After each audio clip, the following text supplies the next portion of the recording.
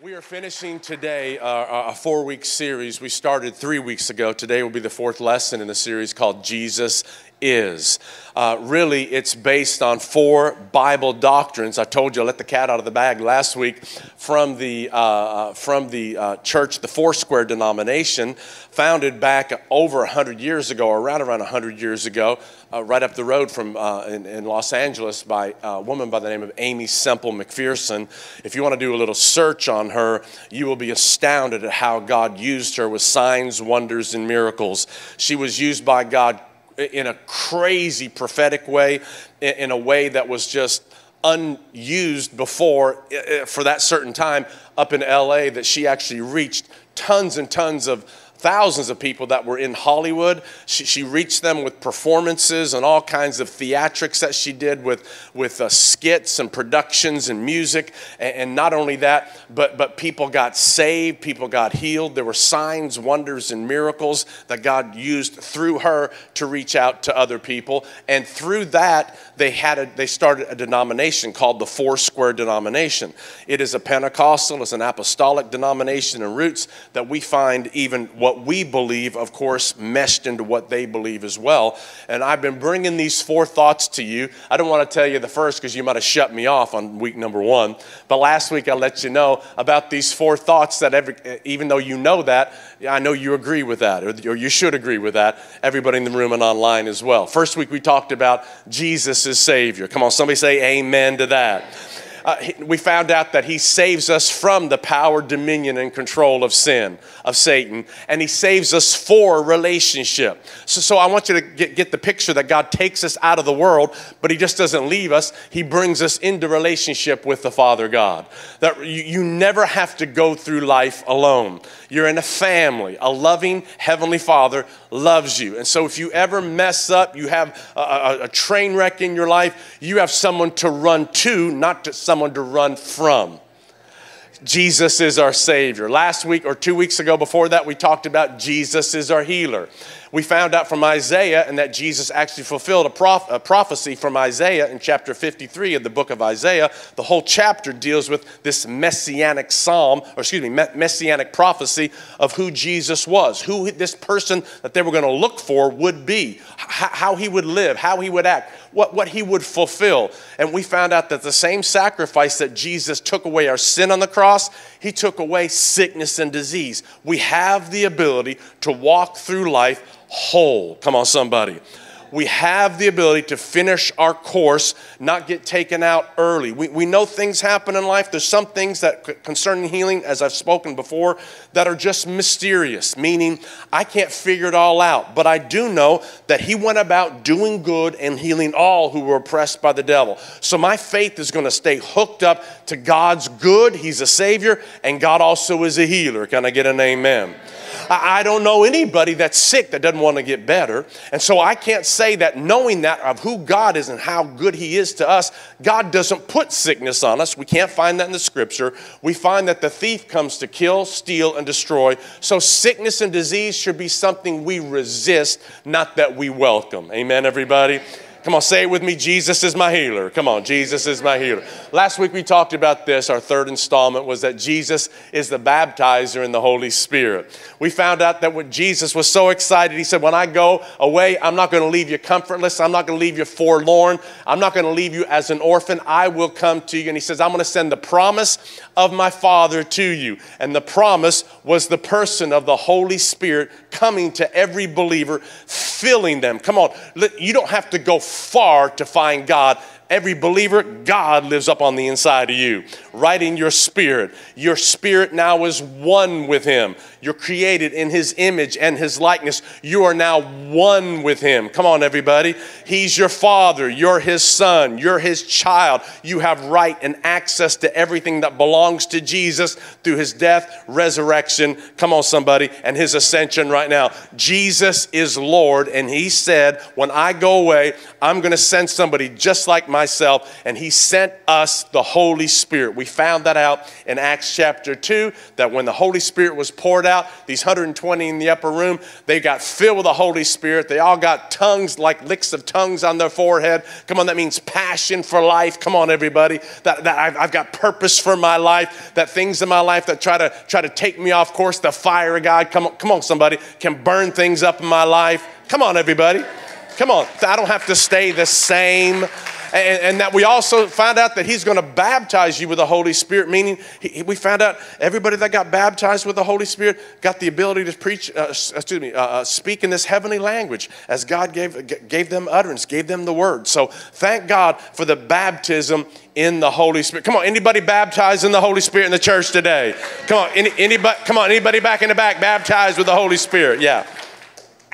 So our fourth lesson, finishing it all up today, buttoning it up, putting a bow on it, is this: Jesus is coming again. Come on, somebody. Can you say that out loud?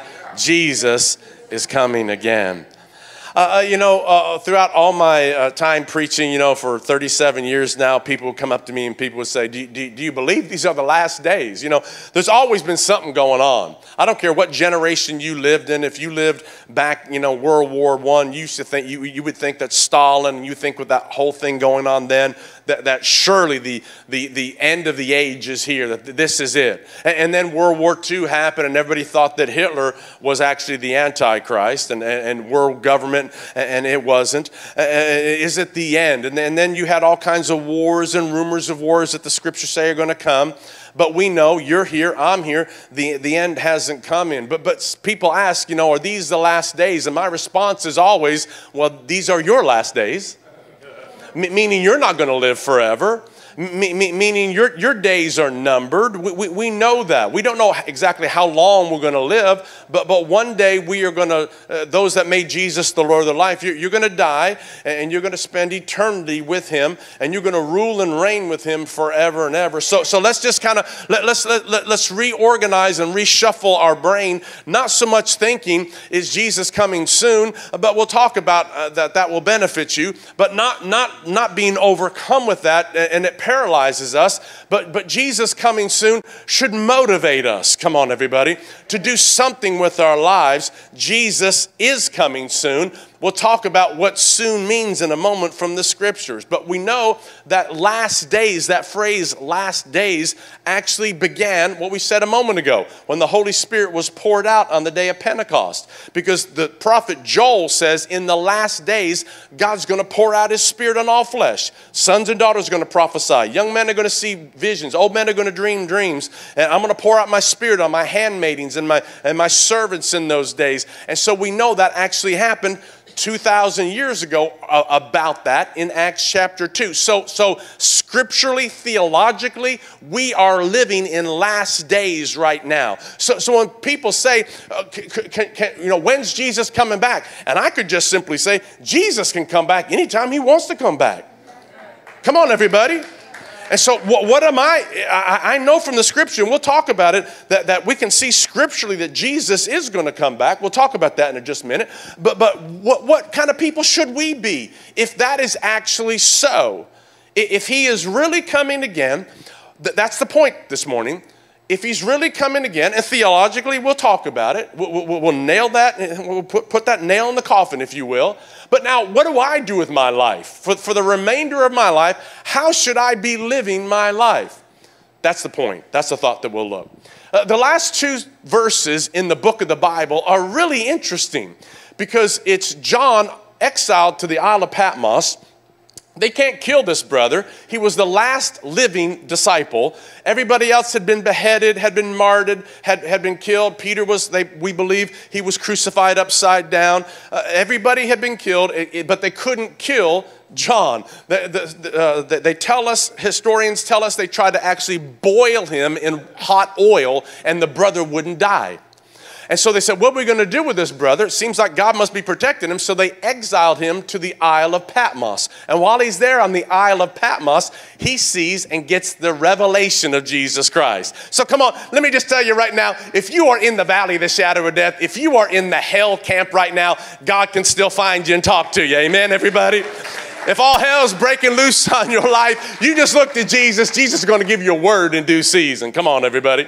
Yeah, and so he gets this revelation and he writes it all down. And there's some crazy stuff, and there's some stuff that he talks to him about in chapter 2 and 3 about these 7 churches that were real churches and yet has stuff to do with our age. I don't believe that there are set generational churches that mean things going on back hundreds of years ago, and now we're living in the Laodicean church, that last church. I believe we can see that we're in all of them right now. But all that said, he gets this revelation, and the last thing that he actually writes is something Jesus said, and then John makes comment of it. I want to draw your attention to it. Revelation chapter 22, verse 20. Check out what it says right here. He who is the faithful witness, that's Jesus, to all these things, he says, yes, I am coming soon. Can you say that with me? Yes, I am coming soon. Then John says, amen, come Lord Jesus. The last thing, the second to the last verse in the entire Bible, Jesus lets us know that he is coming again. I am coming soon. Now here is the word that's thrown everybody off forever is Jesus says, I'm coming soon. Well, what's soon kind of mean? You know, while I'm popping popcorn, I've got it figured out right now. I get my popcorn at Costco and I put it in the microwave, and I don't care what it says. I know what I'm cooking it at. I put it at 1 minute and 39. Sometimes if I go crazy, I'll go to 1 minute and 40 seconds. Come on, somebody. If I'm really risky, if I'm trying to get a couple more kernels popped, because there's a balance. Come on, everybody. You know what I'm talking about? There's a balance between being burned and being good. Come on. Anybody ever burned your popcorn like me? Yeah. Yeah. Did you eat it anyway like me? Come on, somebody. Yeah, I ate it anyway. I made me another batch too. But you say like, when's that thing going to come? Soon. It's going to come out soon. It's going to come out soon. You ever taken a road trip with your kids? Probably. Go up to Disneyland. What do you do as soon as you get in the car? The kids say, are we there yet? How far? And you say, it's going to be soon. It's going to be soon. It's a relative term. But here, when Jesus says, I am coming soon, let me give you some words that will kind of couch this thing together that we can sit in for a minute when he says, I am coming soon. Here's what it actually means. Soon means without any unnecessary delay. This event has been set in motion, Jesus' return. It has been set in motion that will usher in his arrival. Everything is moving along according to God's timetable. Listen to me. If you want to screenshot one thing today, get your phone out, screenshot that every now and again, once a week. Remind yourself, God is coming back. Jesus is coming back without unnecessary delay. It's all been set in motion. The time for him to come is perfectly timed. You don't have to panic.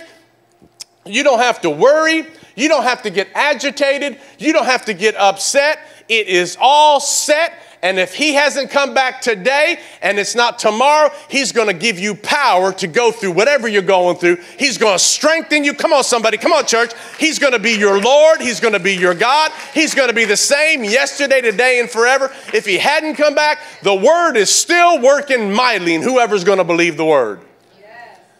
And then the very, Peter says this. Peter kind of comes along with this same thought in 2 Peter chapter 3. I love this verse because he just says the same thing. He says, the Lord is not slow in doing what he promised.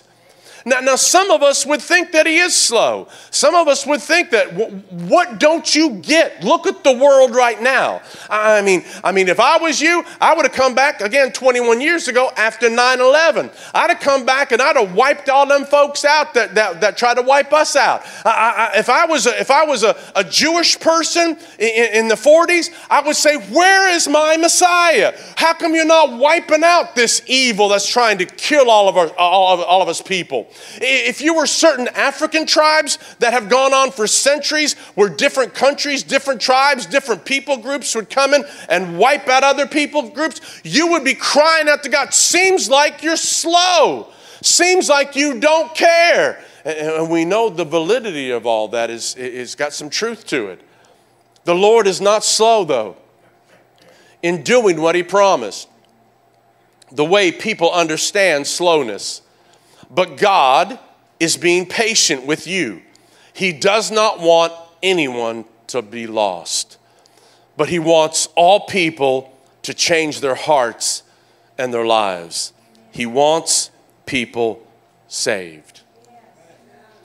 Jesus tells a parable over in the book of Matthew before his return, and he says God wants his house full. So he tells the people, the servants, go in the highways and byways, compel people to come in. And he says there's still room. People giving excuses. I've just married somebody. I bought some oxen. I've got to check on this. I've got to do some business. And he says, my house needs to be full. Listen to me, concerning us as the Church of Jesus Christ in this day, we need to take it as our responsibility that if my Father wants a full house, I want a full house. Come on, everybody. If my Father wants people in church, I want people in church. If my Father wants me to lay down my life, to use my gift and talent to reach other people, then I'm going to lay down my life just like Jesus. God doesn't want anyone to perish. He wants everybody to have and enjoy everlasting life. His slowness is somehow tied to his wanting more and more people to be filling his house for eternity. So let us take that mantle. Let us take that assignment. Let us be includers and inviters. Let us reach people who are far away from God, who don't know God. Let us be people who find people in tension, in trouble, in trials, and reach them with the very life and the love of God so that his house can be full. Can somebody in the church say amen? He wants lost things. We know from Luke 15, he wants lost things found. Lost coin, it needed to be found. Lost sheep needed to be found. A lost son needed to be found. Anything lost needs to come back home and be found.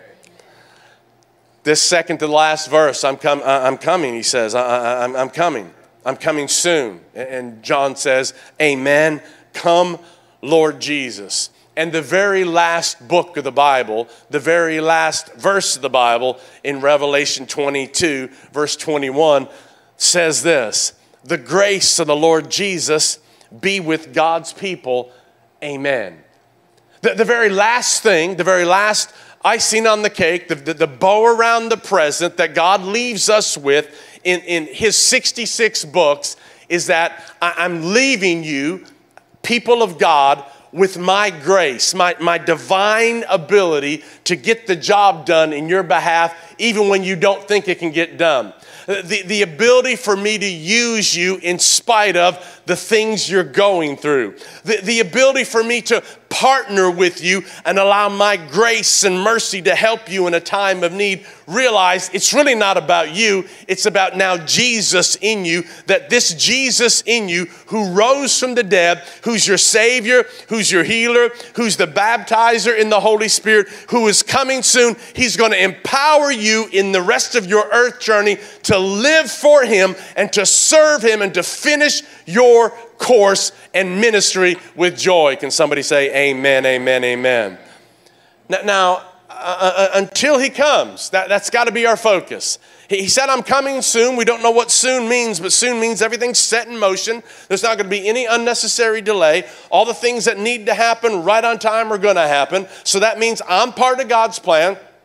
You're part of God's plan. So God's going to use me. God's going to put me in different directions. God's going to put me in around different people's paths. God's going to put me, move you to a different city as you look back at your life, how God got you where he got you, and now you're here. And now God wants to use me here for his glory, that his grace and his power works through me to people who don't know him. That's God's purpose in your and my life.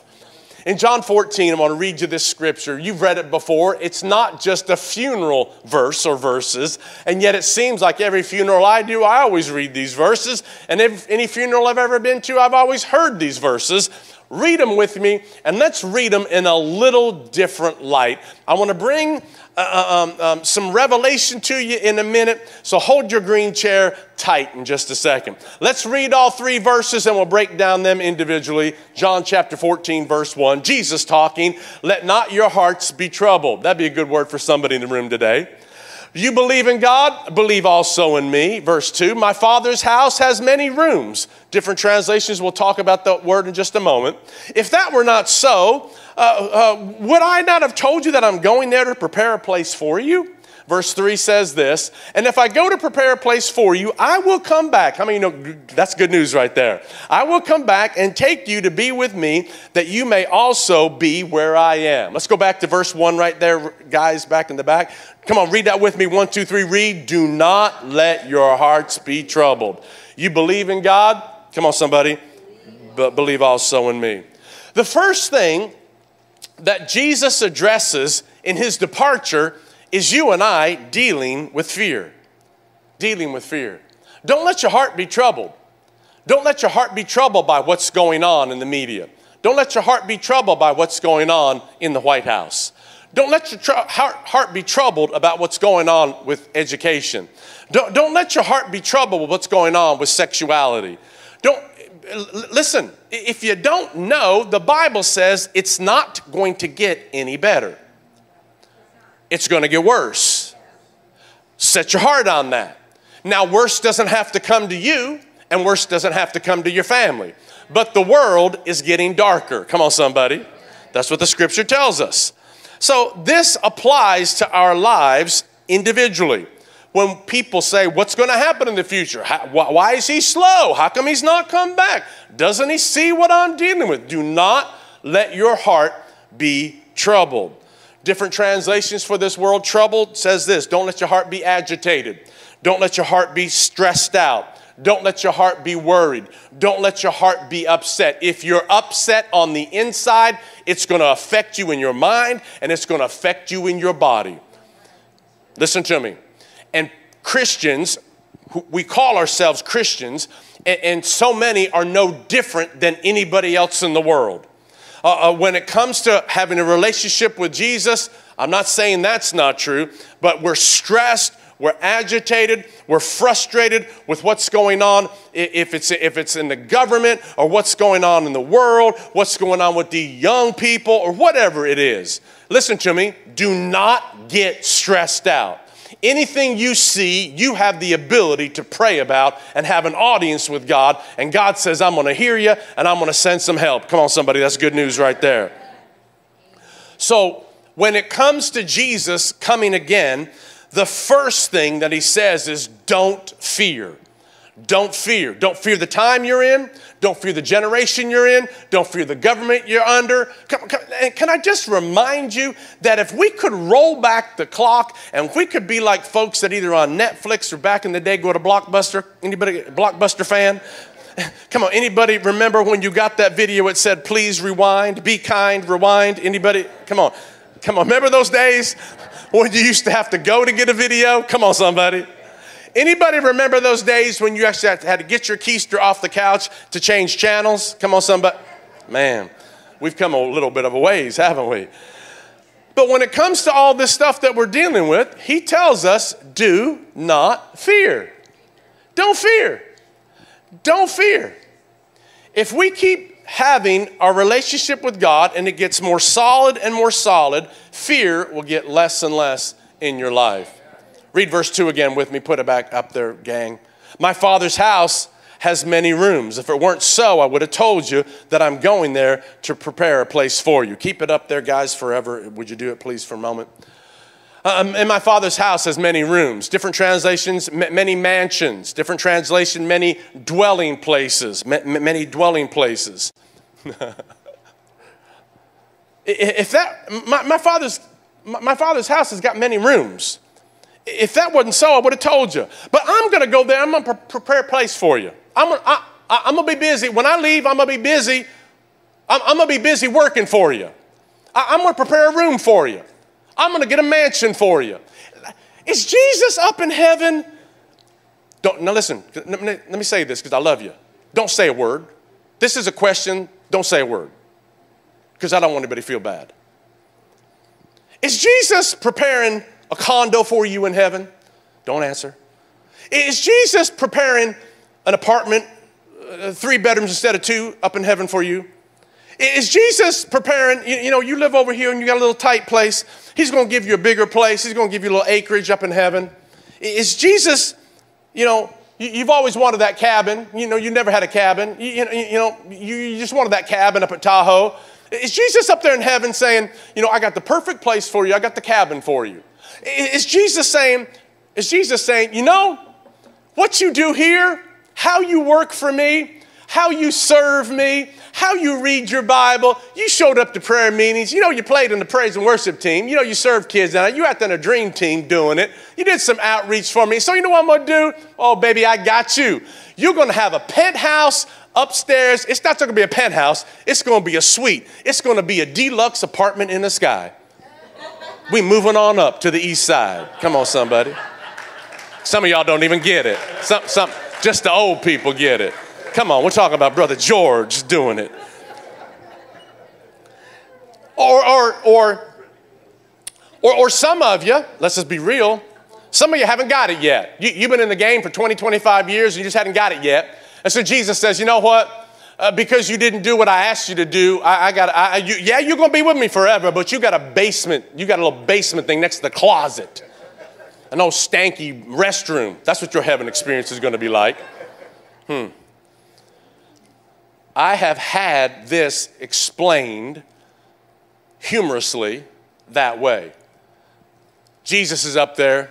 He's got his orange vest on. He's got his shovel. He's got his, he is a carpenter. So he got his carpenter belt.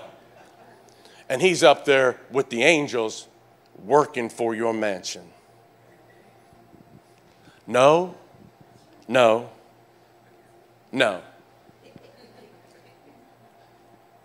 My Father's house has many rooms, mansions, or dwelling places, abodes.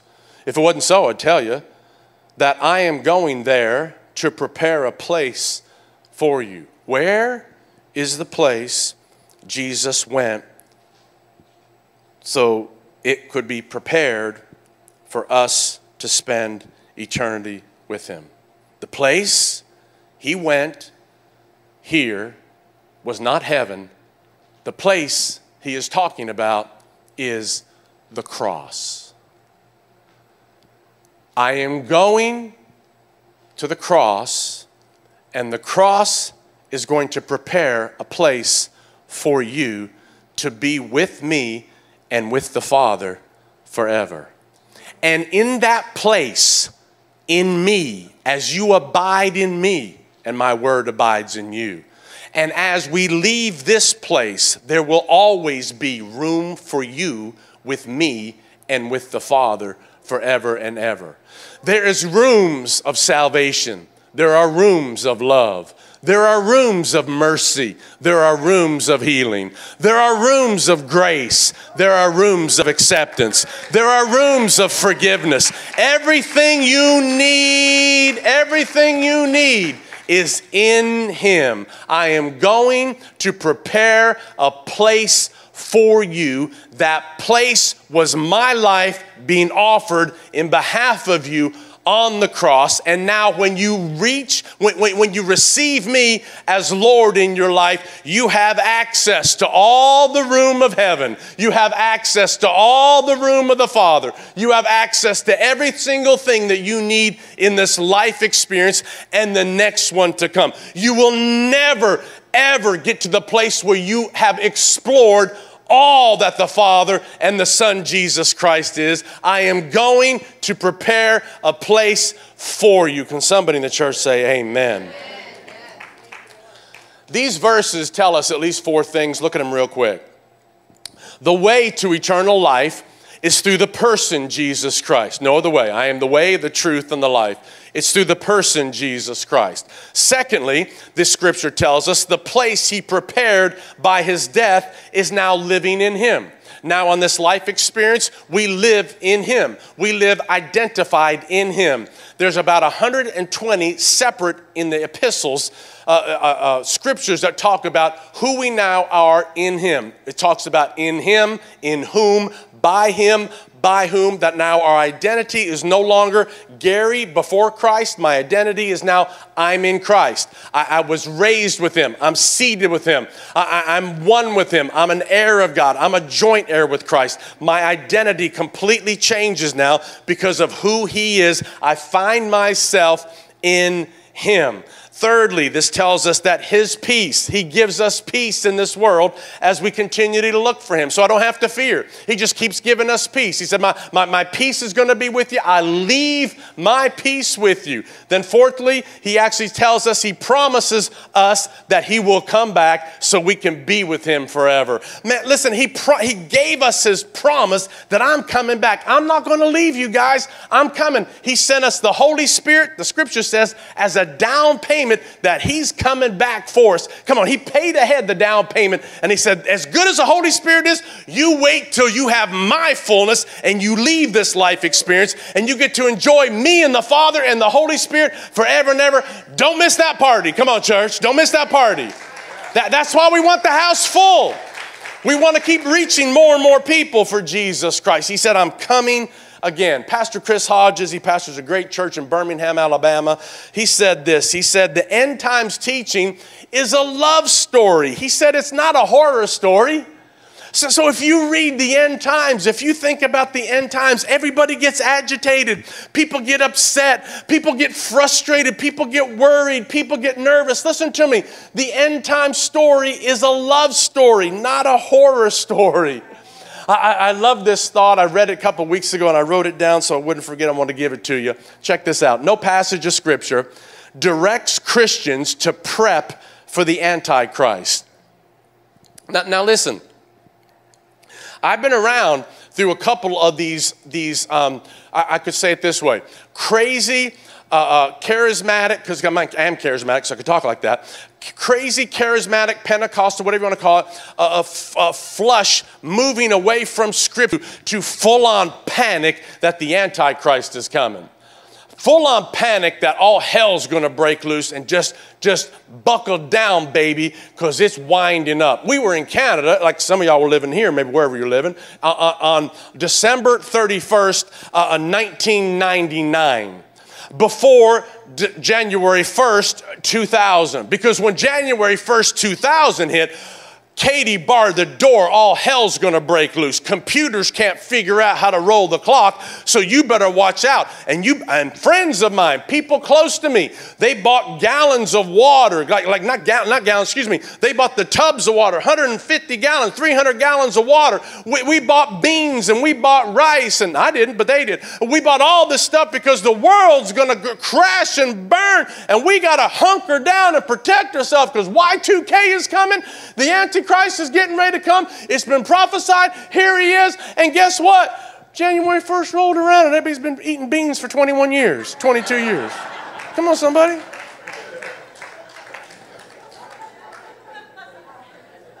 I lived through 1987. The brother wrote the book, 87 Reasons Why Jesus is Coming Back in 1987. I didn't read the book. Had some people in my church say, you need to read the book. And I said, I'm good. I'm good. And then guess what? Jesus didn't come back in 1987. And the brother rewrote the book revised because he missed one point. True story. That's just true. I'm up here preaching truth. 88 Reasons Why He's Coming Back in 1988. That was the book.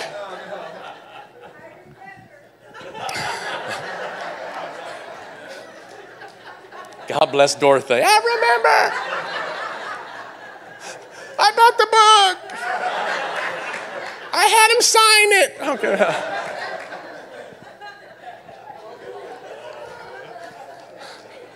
I love our church. You guys are amazing. I need a little water. Can I get some water? Thank you. Don't give Kimberly, because she has backwash. I need some other wash. That's an inside joke this past week. Thank you. Thank you. Thank you very much. No passage of Scripture directs Christians to prep for the Antichrist. Can't find it. But numerous Scriptures instruct them to await for Christ's return. Keep reading. It's a problem if your end-time expectations are Antichrist-centered, which is fear-based, rather than Christ-centered, which is love-based. He loves me. Antichrist shows up, ha, ha, ha. He loves me. Cut off my head, I go see Jesus early. You can't eat unless you got, I don't know what the mark of the beast is. I don't know 666 in your forehead. I don't know if it's a chip. I don't know if it's symbolic. I don't know. I don't care. Listen, I don't care.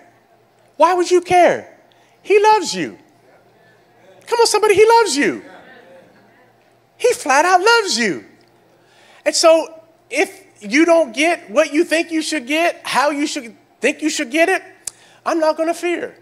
I'm not going to fear end times. I'm not going to worry about the Antichrist. I'm not going to worry about who he is. If he's rising up out of the 10, the Union and European Union. I don't know if he's coming out of Russia. I don't know if he's, I don't know, and I don't care. My focus is going to be on filling his house with people who don't know Jesus. Personally, it's going to be do not fear. Don't fear. Get your heart ready for what's about to come. How are we doing so far? Let's read some more scripture. Matthew chapter 24, verse 36. But about that day or hour, no one knows. Okay, stop right there. Don't read that book. No one knows. Don't buy that CD. Nobody knows. Don't watch that crazy guy that tells you he knows when Jesus is coming back. Jesus talking. Nobody knows. Not even the angels in heaven, nor the Son, but only the Father. Keep it right there for a second. Listen to me. Jesus is saying this. Let me help you out. Jesus is saying this as a man anointed by God, fully man, fully God on the earth. He says nobody knows. The angels don't know in heaven, nor the Son. He says, I don't even know. I don't even know, but only the Father. Can I tell you something right now? Jesus knows when he's coming back. He's saying this as a man on the earth. Jesus knows when he's coming back. Verse 37. As it was in the days of Noah, so it will be at the coming of the Son of Man. We talked about this with a series on Noah recently. It's going to be. So if we look at what was going on in Genesis with Noah, we can see what it's going to be in these days. Verse 38. For in the days before the flood, this is with Noah, people were eating, drinking, marrying, giving in marriage, just doing life. No, don't care about what's going on, just doing life. Up until the day Noah entered the ark. And they knew nothing about what would happen until the flood came and took them all away. That is how it will be at the coming of the Son of Man. That is how it will be. There are two streams that we can see in the world right now. We can see, as I said a moment ago, wickedness is increasing.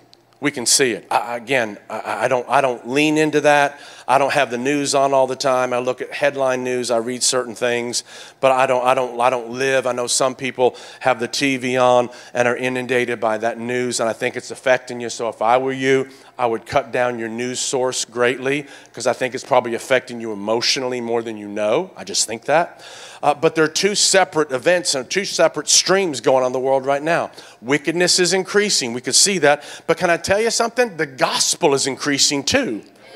The gospel is. So let me give you just some stats here real quick. In 1970, there were 1.2 billion Christians, 1970.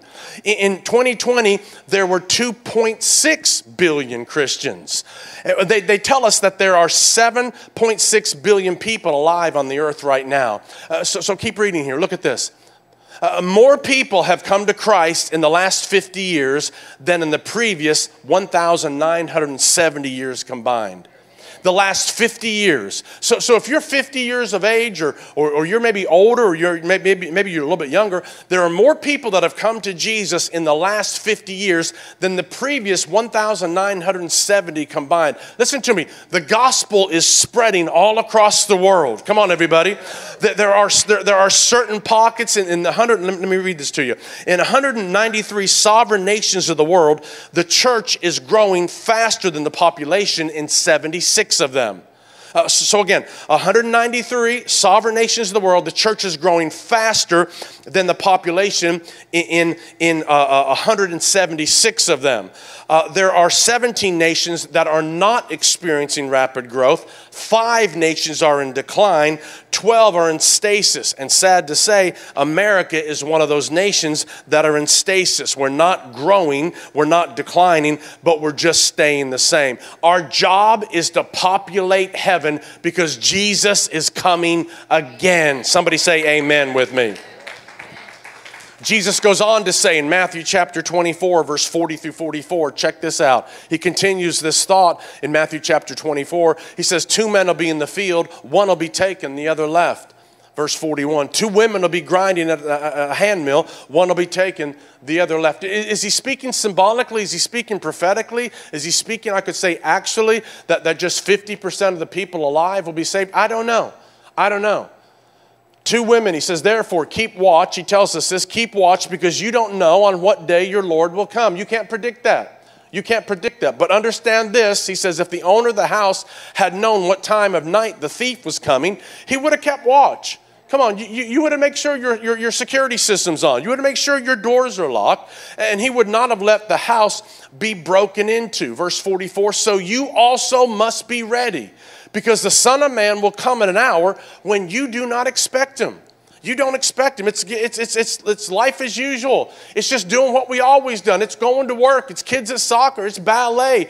It's, man, I'm a little bit stressed. I'm not sleeping at night. Man, it's doctor's appointments. It's working an extra 10 hours a week. It's trying to save for the condo or the house now. It's dealing with stress. It's all that stuff's going on. But he says, listen, I'm coming. You need to be ready because I'm coming when you don't expect me. I'm coming when you don't expect me. And so I want to read this last portion of Scripture that Peter, who actually was with Jesus and heard Jesus speak like this, and Peter writes to his listeners, and we'll give you 3 points in conclusion about what we need to be doing. What kind of people should we be concerning that Jesus is coming again? What should be our focus? Fear? Of course not. We talked about that. Worried? Of course not. Stressed out? Of course not. Antichrist focused? Of course not. Of course not. But Peter says this in chapter 3, 2 Peter chapter 3, verse 10. He says, the day of the Lord is going to come like a thief. That's exactly what Jesus said. The heavens are going to disappear with a roar. The elements will be destroyed by fire, and the earth and everything in it will be laid bare. And now let's go back there real quick. Thank you very much, Amy. There's a couple things that are going to be happening here, guys. And again, theologically and scripturally, there's some things that are hard to understand. But from what I believe about end times, I don't believe we're going to be going through the tribulation. I'm what you would call a pre-tribulationist. I believe that we're saved from the wrath that is to come. I believe the scripture tells us in 1 Thessalonians chapter 4, he's going to come back, we're going to hear a trumpet. And if we're alive on the earth, the scripture says the dead in Christ will rise first to meet the Lord in the air. Then we, which will remain, will rise from the earth to meet him in the air. We'll be changed. Our bodies will be instantly changed. It's quite amazing, quite amazing. But there's another event that's coming after the 7 years of tribulation. The scripture says that there's going to be, all hell is going to start breaking loose. When you read the book of Revelation, again, is it symbolic? Is it true? Is it poetic? What is it? Well, it's true, but exactly how it's all going to play out, there are a lot of different veins of people that believe what they believe, and a lot of scriptures that back them up. So I'm not dogmatic about any of it, although I do believe that there's a rapture, there's a carrying away, there's a taking away of the bride of Christ. I'll talk about that in a minute. That the scripture calls us the bride of Christ, waiting for the groom, Jesus Christ. And he's waiting for us. And he'll bring us and he'll snatch us. The rapture actually means a snatching away and a taking away, so we're delivered and we're kept from the wrath that's to come. But there's going to be another event. After Satan is cast in this bottomless pit for 1,000 years and we're with the Lord for 1,000 years, that all hell's going to break loose again. He's going to let him out for a season. And the Bible says that the earth and the heavens are going to be burned up with a fire. And God's going to make all things new. There's going to be a new heaven and a new earth. Listen to me. You're not going to be floating around heaven for eternity, eating tacos on your tummy, playing a harp. The scripture says you're going to be ruling and reigning with him forever and ever. Listen to me, on a new heaven and a new earth. So I don't know how you think about this theologically, but I believe I like to cycle. I believe I'm cycling all until eternity. I believe we're going to hang out and have relationship with people throughout all eternity. We're going to enjoy one another with no sin and no stain. We're going to enjoy being in the presence of the Lord. We're going to church every day and worshiping our Father and honoring Him. Come on, everybody. Don't miss it. You're not just going to be floating around as some kind of little cloud. No, that's not what the Bible says. Come on, we got to think right. We got to think right. The day of the Lord is going to come like a thief. Heaven is going to disappear with a roar. Elements are going to be destroyed by fire, and the earth and everything done be laid bare. Look at verse 11. Since everything will be destroyed this way, here's the question. What kind of people ought you to be? Since this is true, who should you be? Peter tells us, you ought to live holy and godly lives as you look forward to the day of God and speed its coming. That day will bring about the destruction of the heavens by fire, and the elements will melt in the heat. That day will bring about the destruction of the heavens by fire, and the elements, he says, with the melted heat. We just read that. Let me give you 3 things in closing. What should we do? Peter just told us. Peter told us. Number 1, live holy. Live holy. Live a godly life. Didn't mean a perfect life. Separate yourself from things that are contaminants. If you know it's contaminated, stay away from it. Stay away from it. Live pure, holy, godly lives. Wrestle in your soul. Wrestle in your soul with how much culture influences you. Listen, here's an area right now that our young people are not doing at all. Our young people are not wrestling, blanket statement, with the effects of culture in their lives. If we see it on TikTok, cool. If we see it in the media, cool. If my friends are part of it, cool. If we can do it, if it's allowed, let's do it. No dig on young people, just saying young people, old people like me, let's live holy, let's live godly, let's live pure, let's live uncontaminated. Let's wrestle with how much we allow culture to influence us. My thinking, my worldview, what I believe about the Bible, what I believe about truth, what I believe about morality. Do you realize, I said a moment ago, that the scripture calls us the bride of Christ. The bride makes herself ready to meet the groom. I do not know any bride that didn't spend all the money they possibly could from themselves and or their parents to make themselves ready. Year in advance, we're looking at the dress. We buy the dress. We secure the hall. We got the food. We got the flowers. We got the candles. We got the caterers. And we ain't letting the decision for the groom what you're going to wear. No, we telling you the bride what the groom's going to wear. Honey, you're going to wear this. No, we ain't telling Jesus nothing. But we need to get ourselves ready. Average wedding, $25K. Google says, I checked this morning. Average dress, they said, $1,000. I think that's old. I think that's old. I got to live right. I got to live pure. I'm going to get my nails done. We ain't talking just regular haircut. We're talking about haircut. We're going to get prepared, but we're talking not just make. Do your makeup every day. No. We're bringing that girl in. She's going to do us all. There's never going to be a day like this again. The bride, every day, you, me, we prepare ourselves. Listen, Jesus might come back today. Nothing's stopping him.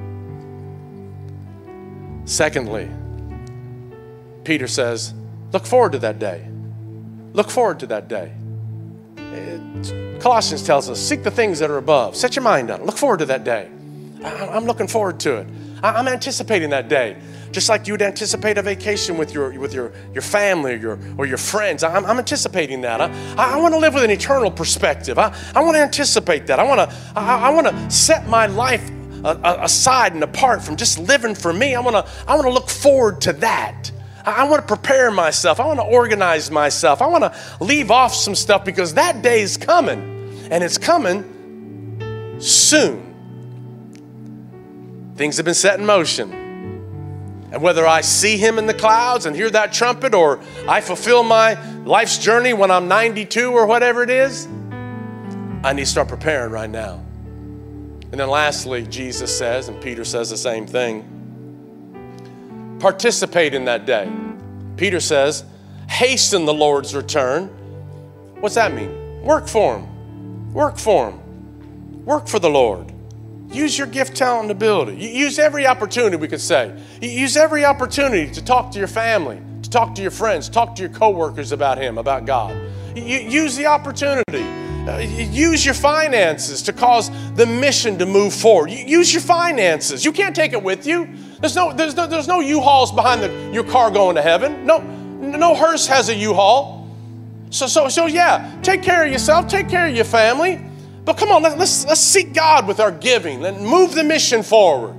And then, like I said a moment ago, use your gifting, use your ability. Use the grace of God on your life to serve the body of Christ and to serve the local church. Participate in that day. Hasten the Lord's coming. We could say, I'm laying down my life and I'm going to serve you, Lord God, and I'm going to partner with you, and I'm going to live holy. I'm going to live right. I'm going to live pure. I'm going to look forward to that day. I'm going to anticipate that day. So what I do today matters concerning that day.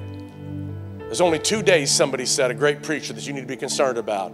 It's this day and that day. This day. Never been a day like it before. This day, I'm going to make up my mind to serve God, to live for God, to worship God, to bend my knee to him and allow his authority to penetrate my heart, to turn my life over to him and allow him to work in me, because Jesus is coming again. Can you say amen? Come on, bow your head, close your eyes. Father, we pray that all over the room, those that don't know you as Lord and Savior, those that might be watching online right now, that today would be a day that they make Jesus their Lord and Savior. Father, I thank you for your purpose. I thank you for your plan. I thank you for your goodness. Thank you for your heart in turning people towards God the Father. So all over the room, you online as well, if you don't know Jesus as your Lord and Savior, while your head's bowed and your eyes closed, in just a few seconds, I'm going to ask you to do something. Raise your hand, asking him to come into your life. He will come to whoever is willing, to whoever is open, to whoever is desirous. All over the room. Makes no difference where you're at right now, where you've been. He's ready to meet you right now. Your point of need is the place that God will meet you. So all over the room, when I count to 3, just lift your hand and say, pray that prayer. I want Jesus. Online at your house or wherever you're listening, you lift your hand right there, and we're going to pray for you as well. Come on, 1, 2, 3. All over the room, lift your hand. That's me. I want Jesus. Awesome. Awesome. I see your guy. I see your 4 hands. Man, thank you so much. Thank you so much. 5 hands. Come on. Come on. I see Jesus work. Come on. Anybody else this morning? Want to look one more time? Thank you for your boldness. Thank you for your honoring him. Come on. You can put your hands down. We're going to pray a prayer out loud. We're not going to have you stand up and come to the front.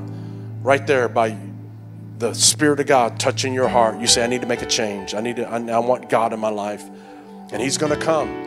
But he's going to come on the basis of you inviting him. So this prayer is an invitation for Jesus to be the Lord of your life. So all over the room, we're going to pray it out loud. You won't be by yourself.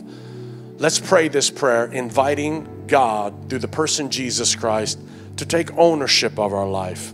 So come on, all over the room, say this. Dear Heavenly Father, I come to you right now in Jesus' name. I recognize my need. I'm a sinner in need of a Savior. So I believe in my heart and I say with my mouth, God raised Jesus from the dead. Be my Lord, be my Savior forever and ever. I changed my mind and I'm changing my direction. Fill me with the Holy Spirit, and I'll never be the same. In Jesus' name, amen. Come on, everybody, let's stand up. Let's clap real big for these 5. Some people maybe for the very first time. Come on, let's give heaven a great shout and thank God for him changing people's lives. Come on, Father, we love you. Thank you, Lord. You're good. You still save people. You're coming, Jesus. We honor you. We bless you. Come on, church.